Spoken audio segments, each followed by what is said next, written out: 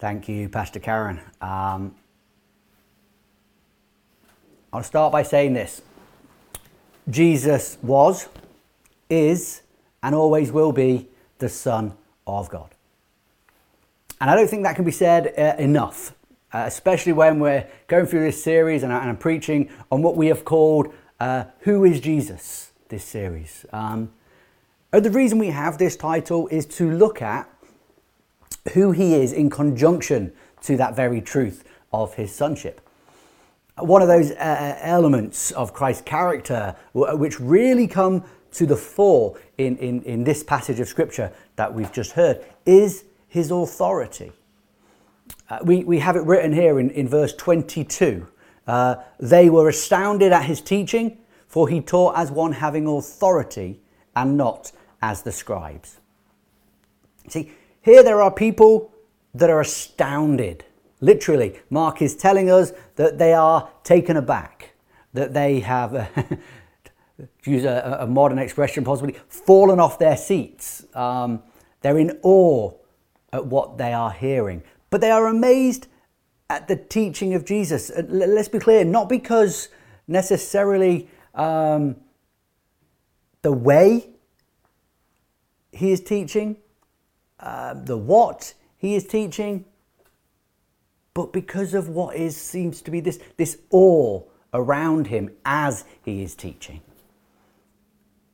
It's that authority by which he is teaching that is causing the response of amazement. And to help us understand this a little bit, in the context what's happening here, that's just so very different to what the norm was at the time. See, those who stood up to teach in the synagogue would have been the priests, the scribes, some places Pharisees would have. And in their teaching, they would have referred to Moses, and they would have said so, Moses said.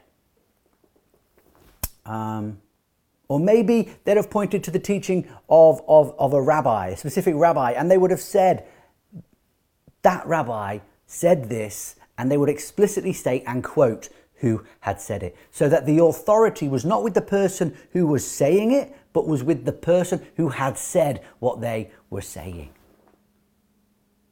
The authority derived from the other person.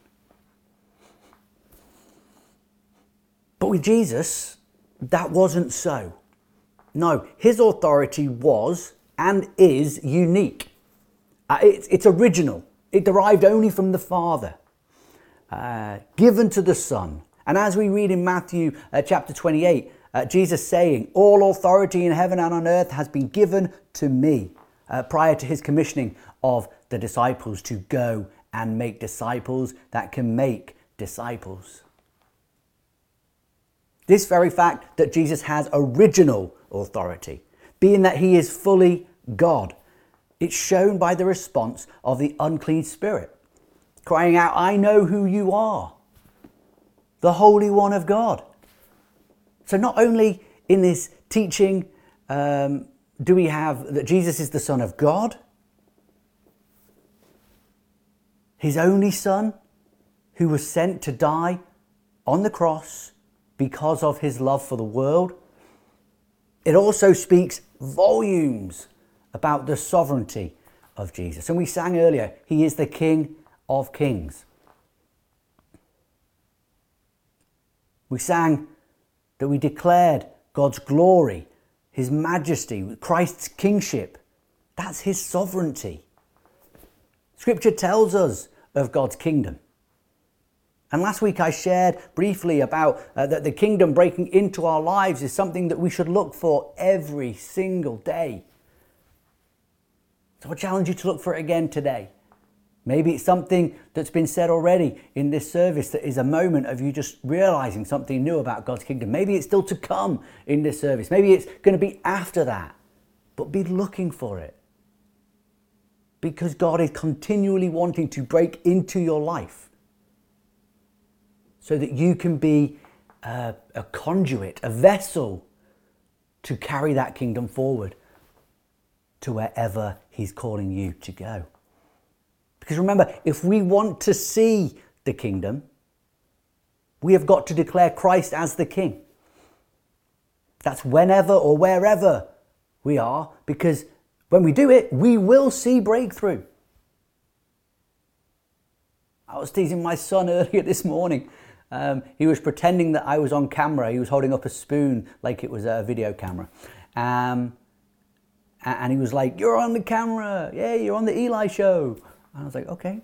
He's like, "What's the question?" I said, "What's 2 + 2?" And he said, I said, "How do you work it out?" And in the only way that a young boy can, he goes, "Well, what makes 2? 1 and 1. So 2 + 2 is 2 and 1 and 1. Anyone can do that. And it can be that simple. Declare Jesus as Lord. He is the King. We see the kingdom. The kingdom will break into our lives more and more. The more we declare Jesus to be Lord, the more we will see it. That can be declaring Lord over our household, over our marriages, over our relationships, over our parenting, over our bank accounts, over our work. Declare Jesus as Lord. Speak it out. Live it out. See breakthrough. Because God is sovereign. But in that sovereignty, he allows us as mankind to make a choice, to accept that truth or to walk away from it. Now, the unclean spirit that confronted Jesus in the synagogue, he knew the truth. He knew the truth of who Jesus was. He accepted the truth and he obeyed his commands. You see, Christ's sovereignty is not up for debate, not within the spiritual realm. Even the demons come under his rule. God, in the beginning, he gave Adam and Eve free will. And this is something that we, as human beings, have retained post the fall. However, one thing that we have not carried over is liberty. And these aren't my words, these are words of Augustine. We still have free will, but not liberty. That is to say that we have free will to make the choices that we choose to make, but we lack liberty. That is the freedom to make the choice. And so let me explain that. The opposite of freedom is captivity. And Scripture speaks of us being captive to our sins. 1 John 1:8 says that if we say we have no sin, we deceive ourselves and the truth is not in us. And Jesus' words in John 8:34, in speaking to the Jews, he says, "Very truly, I tell you, everyone who sins is a slave to sin." Now, I can say confidently that I am a sinner. And I would recommend that you too say that about yourself. It is even better to name the sin that enslaves. Because in naming that sin, the power that is held over you, the power that keeps you captive, is diminished. Let us be clear. There are many things which the world will claim to be good and right, but which are abhorrent to God. There are many things that the world will say is not sinful, but we know it is because Scripture tells us that it is. God's law is written on our hearts for those who obey him and live for him and love him. And so we know the difference. So yes, God is mercy, love and compassion. And he has that in abundance for his children. But, and this is really, really important for us to grasp, and I feel the need to really say it, it's a sad fact that so many people that walk on this earth are not children of God. Does that mean he doesn't love them? No, it doesn't. But to be a child of God, you have to accept that love, live into that love, and respond to it. Being a child of God requires making that choice to accept what he says, that he is who he says that he is. To accept the grace that is poured over. It's poured over all who truly come in repentance. 1 John 3:4 tells us that everyone who practices sinning also practices lawlessness. don't know if you've ever thought about that or heard that before or really dug into that. We are all sinners. So when we practice sinfulness, we practice lawlessness. And Paul asks in Romans 6, should we continue to sin so that grace may abound? And he answers it with an unequivocal no. And Jeremiah declared, the days are coming, says the Lord, when I will make a new covenant with my people.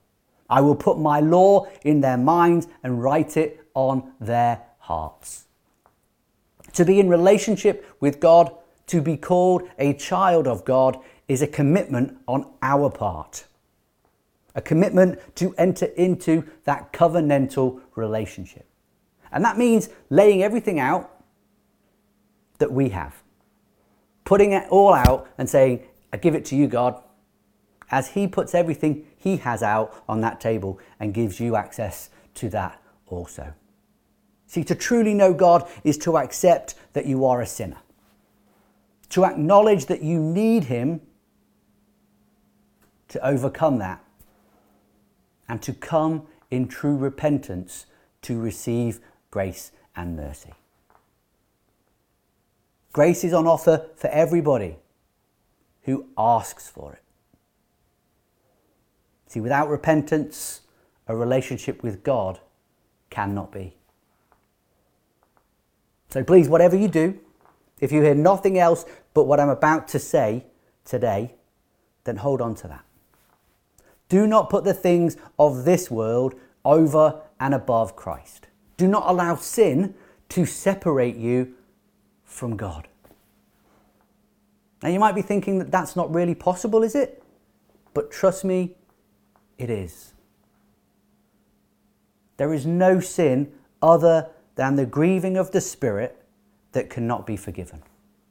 But that forgiveness needs to be asked for. We need to come in confession and seek that forgiveness. The free will to choose is there.